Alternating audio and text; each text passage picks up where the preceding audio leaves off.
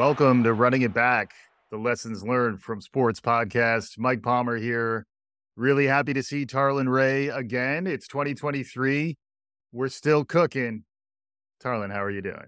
This is our first time in 2023. I call, I write, I sent you snail mail. You just now ghost me. It's 2023, Tarlin. Is that what's happened? Ghosting is... Ghosting was, I thought, so 2021. It's back. And now you're trying to be a millennial Gen Z. 2023, Revenge of the Ghost. And now you're South by Southwest second year in a row. And I was in the first year. I got a note from someone yesterday saying, you got cut? I go, yeah, he cut me. I thought I brought the energy. Year one, but enjoy. Right. I will. Enjoy. Austin, anyone's in Austin, South by Southwest EDU, I'll be down there representing for Running It Back since Tarlin won't be able to attend. See how I repped you? I'm there. I like it. I got your back. I'm worried about my own. I did love the text I did get from listeners. One of them said, it's been a minute since I've heard you pod, your voice on the podcast. Just making sure you have not been kidnapped. So that fair question. And just confirming, you're contractually required to say you were not kidnapped, right? I was not kidnapped. That was part of I enjoyed every moment of that experience. Exactly. But good to be back. A couple of things. I have issues with Tony lies when it says it never rains in Southern California. It is. I've never seen rain like that. And it's also special when it rains inside your house. This is an atmospheric river into your den, arbor, and closet. So we've got 3 open holes. But we are going to continue to fight the good fight. I've had an opportunity since I saw you last to be on volleyball courts for 13 hours. Yes. To be at a university watching the battle of high schoolers in an ethics bowl competition. Yes. It's an oxymoron to have a competition when you're talking ethics. Got a couple of texts from you in real time unpacking the experience of spectating at an ethics bowl. I was disappointed it wasn't on the Ocho, as I was the only one in the stands watching the 2 high schools go after each other. Yeah. But it's good to be back. I do miss hanging out with you, and there's way too much going on. Yeah. We like to let it breathe, though, right? It's true. We are not going to react to the last game. Right. It's not about who won the most recent award. We're trying to let stories percolate and see what spikes in perfect time. It's Black History Month, and it's Super Bowl. It's our annual Rooney Rule Black head coach in the NFL, Eric Bieniemy watch. It's all those things we've been doing for the last few years. We're also going to be releasing an NBA show shortly, which is also bonkers right now. So if you're curious about that, be on the lookout for that coming down the pike as well. But we wanted to talk football. We wanted to talk quarterbacks. That's my quarterback. Patrick Mahomes versus Jalen Hurts. So good. I think everyone ever said the Baker Mayfield in the pros. That's my quarterback. I'm sure there's some diehard fans whoever you put out there, that's a receiver on his team. Well, that's fair. That's fair. Yes. But yeah, so we're back. And just in terms of timing, we're recording this episode on the Saturday before Super Sunday. So Tarlin and I have no advanced knowledge. Or you could say Saturday before Valentine's Day. Happy Valentine's Day. Right. Hey, thanks, man. I thought you were going to say to our listeners, but you just... I wasn't really saying it to you. So okay, good. Can we cut that out of the edit? We better re-record that one. But yeah, so look, we've now done the last few years, every February or thereabouts, we've done a show about the NFL's black head coach problem. There hasn't been the best track record for the NFL around making moves to actually open up those jobs to qualified black head coaches. That's been a thread that we've talked about a lot. And we've also had a number of conversations about black quarterbacks in the context of Justin Fields and some of the more recent draft classes. Jalen Hurts isn't too far from there. To your point, it is Black History Month. Where do you feel like going? Well, we start with the quarterbacks. Yeah. So Doug Williams, I know, is proud of this moment as he was the first black quarterback playing for the Redskins, playing the Super Bowl.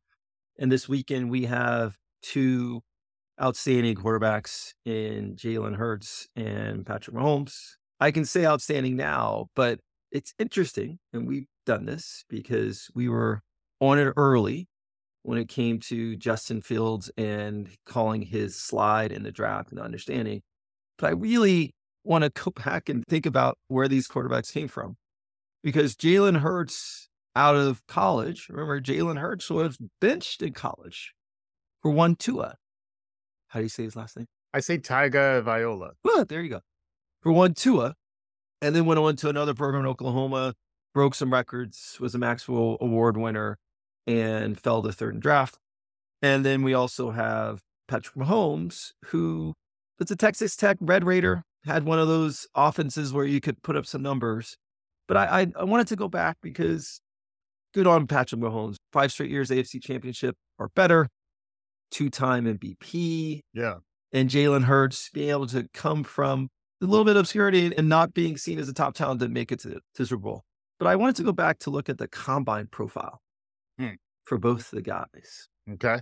It is interesting just to read Hurts. This goes to sort of understanding talent.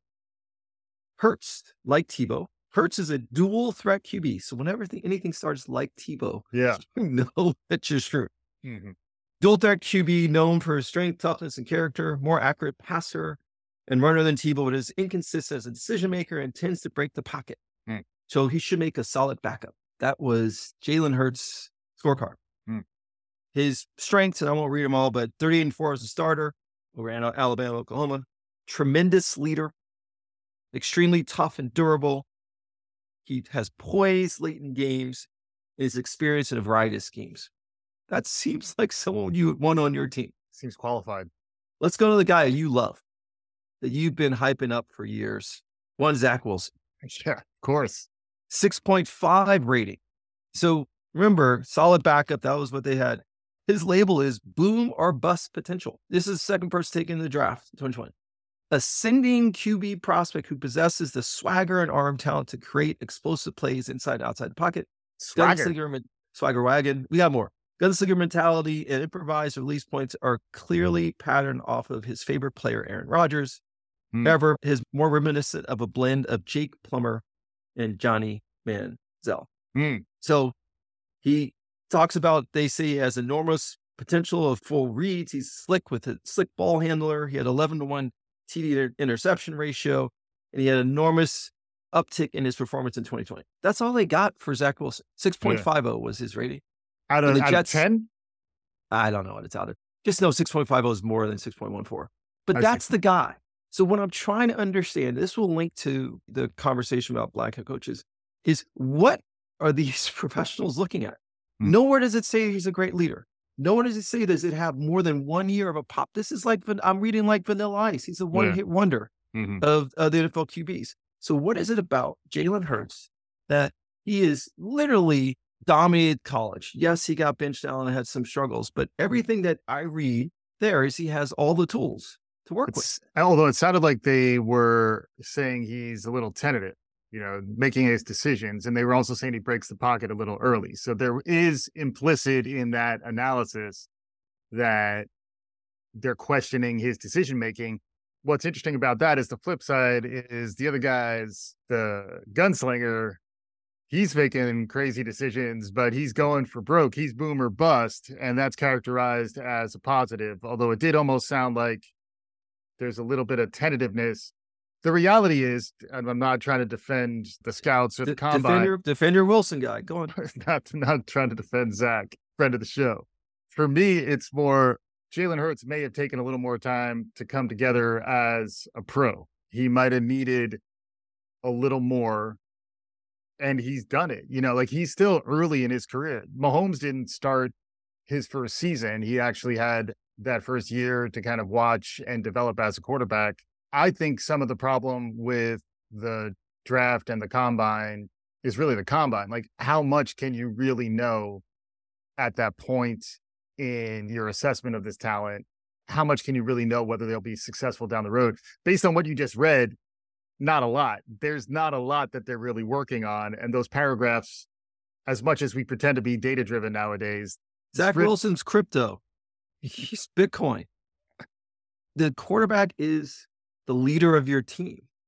How could you possibly then gamble on a boom. Zach Wilson is Ryan Leaf. Yeah.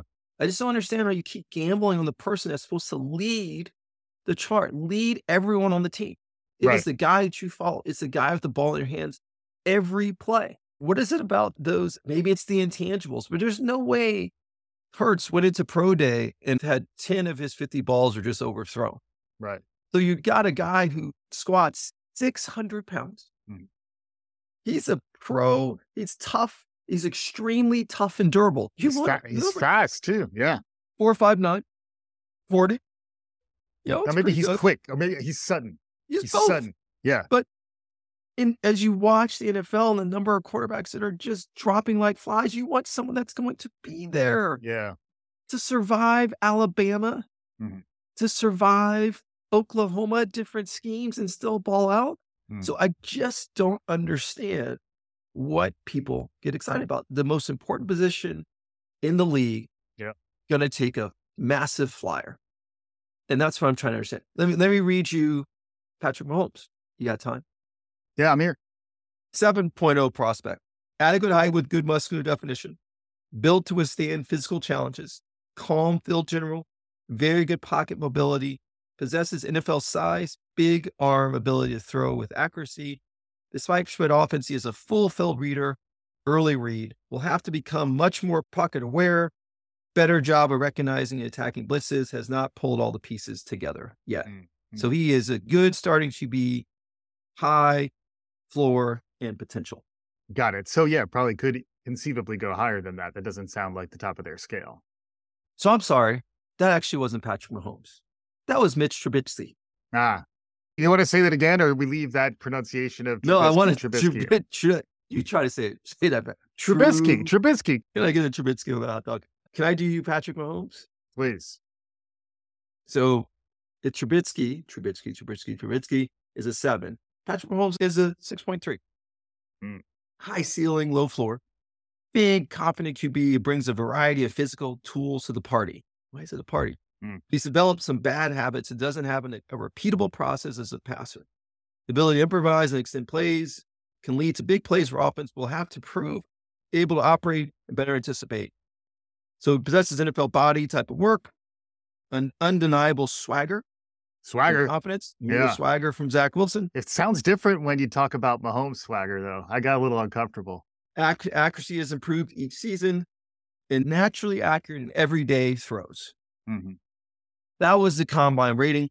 Trubisky is now holding a clipboard for the Steelers. And the number of interceptions he threw last year for the Steelers was uncomfortable to watch. Mahomes, on the other hand, 64-16, 105.7 QBR rating, 2 MVPs, gone to 5 straight AFC championships. Yeah. 101 in Super Bowls.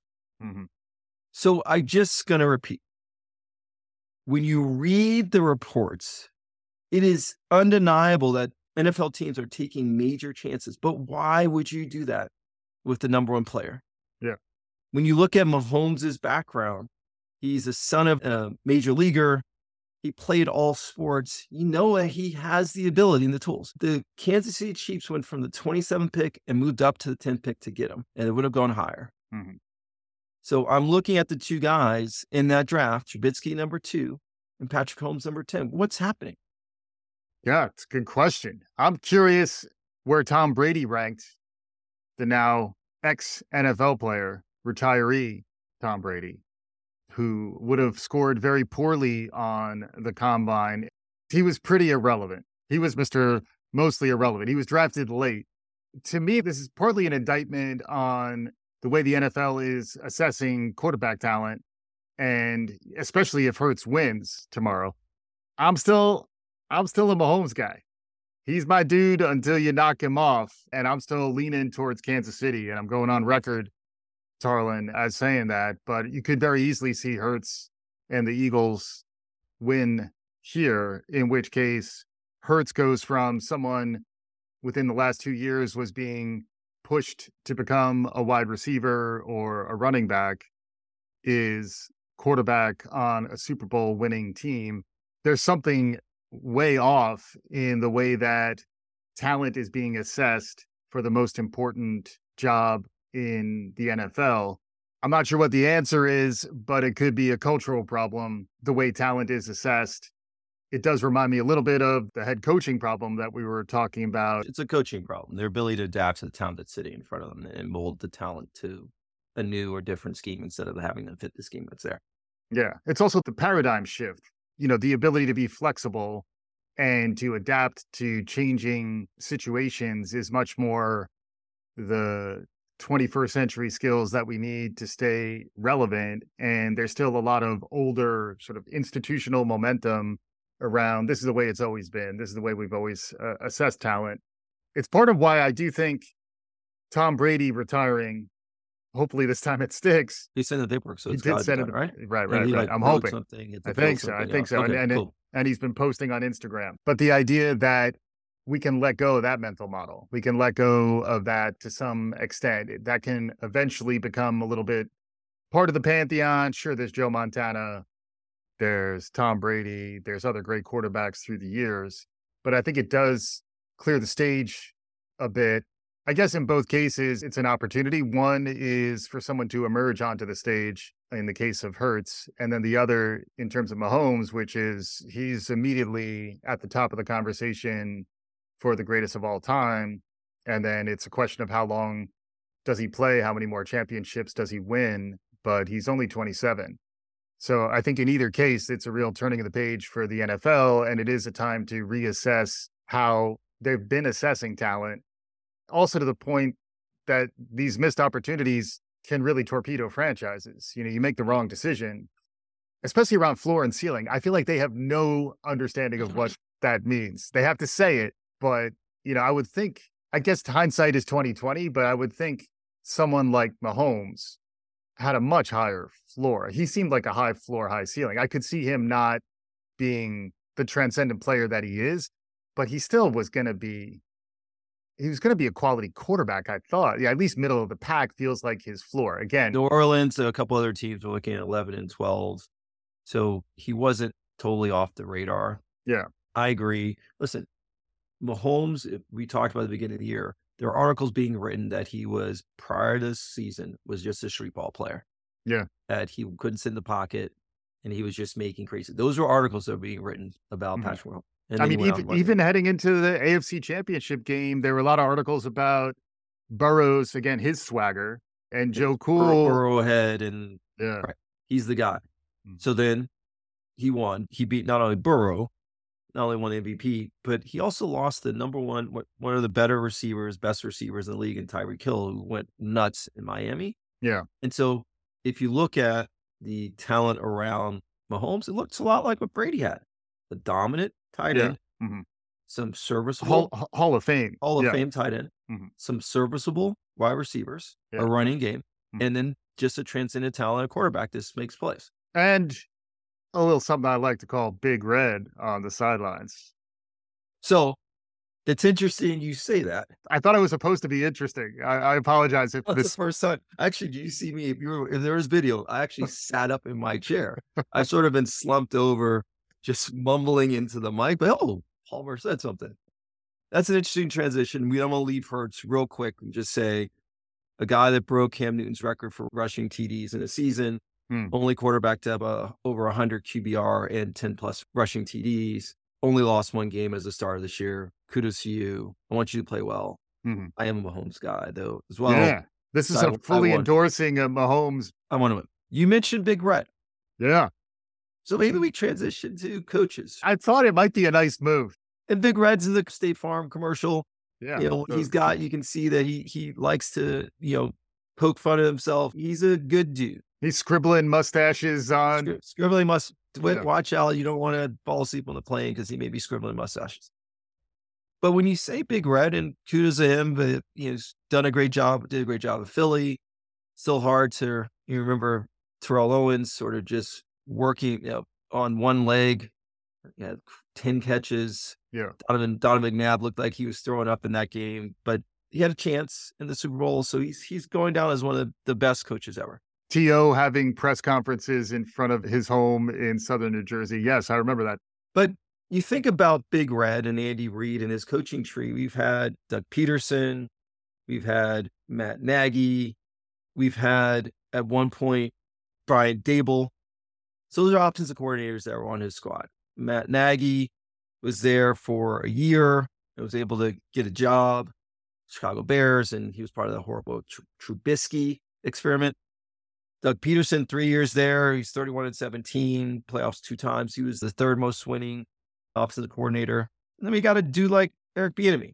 His run coincides with Patrick Mahomes. He had Alex Smith there for 16 games. They put in Mahomes for the 17th game. Are you referring to Eric Bieniemy of the state?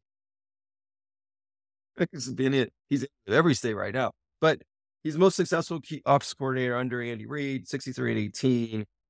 And you said, why are things working? And you mentioned Big Red. Mm-hmm. Hang on, let's retake it. And I say, you know why? Eric Bieniemy. Nope. Do not make cut. So there's an article right now that's saying, why is Travis Kelce always be open? And you think about it, he is their number one pass catcher. And yet he's always over 100 catches, 1,000 yards. Crazy. Yeah. And his comment, Travis Kelce's comment, is because of Big Red. So is it Eric Bieniemy gets none of the credit all of a sudden? The OC gets none of the credit for being under Andy Reid. He is an offensive head coach, so I think that is part of the problem. That's fine. But other offensive head coaches, as part of the Andy Reid tree, have gone on to get head coaching jobs. 100%. I understand he's an offensive coach, but what's different with Eric Bieniemy? So the question is I look at the last 2 open roles, and Sean Payton, good on you. That's not a surprise. Russell Wilson's broken. He's short, just like Drew Brees. Yeah. If anyone can fix Russell Wilson, it's going to be Sean Payton. DeMeco Ryans, congrats. Tough gig, but yeah. Hopefully they did not treat this as the 1-year black coach. So we had David Culley, we had Lovie Smith, and now we have DeMeco Ryans. I think he's going to get more of a run. He's not holding clipboard just for a year. So great hire. And we'll talk in a moment about Frank Reich. But in the remaining coaching open roles with Indianapolis, he is up for the running. But in the other open role, Arizona, he hasn't even been interviewed. So it's either we have a black coach problem, or is Eric Bieniemy an a-hole? Yeah. I mean, how bad can you be as an interview? I guess it is possible that somebody just can't pass muster. And it does get back to, I love talking about the intangibles, but it does get back to something you can't quite put your finger on, which frequently gravitates towards a history of bias and an inability to actually see new models in front of you.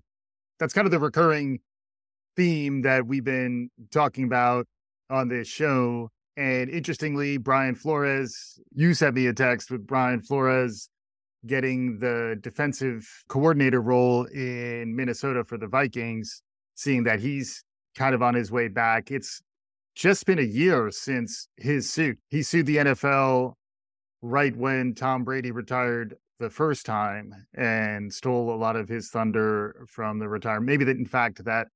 Maybe that provoked Gisele. I don't know. Just speculating.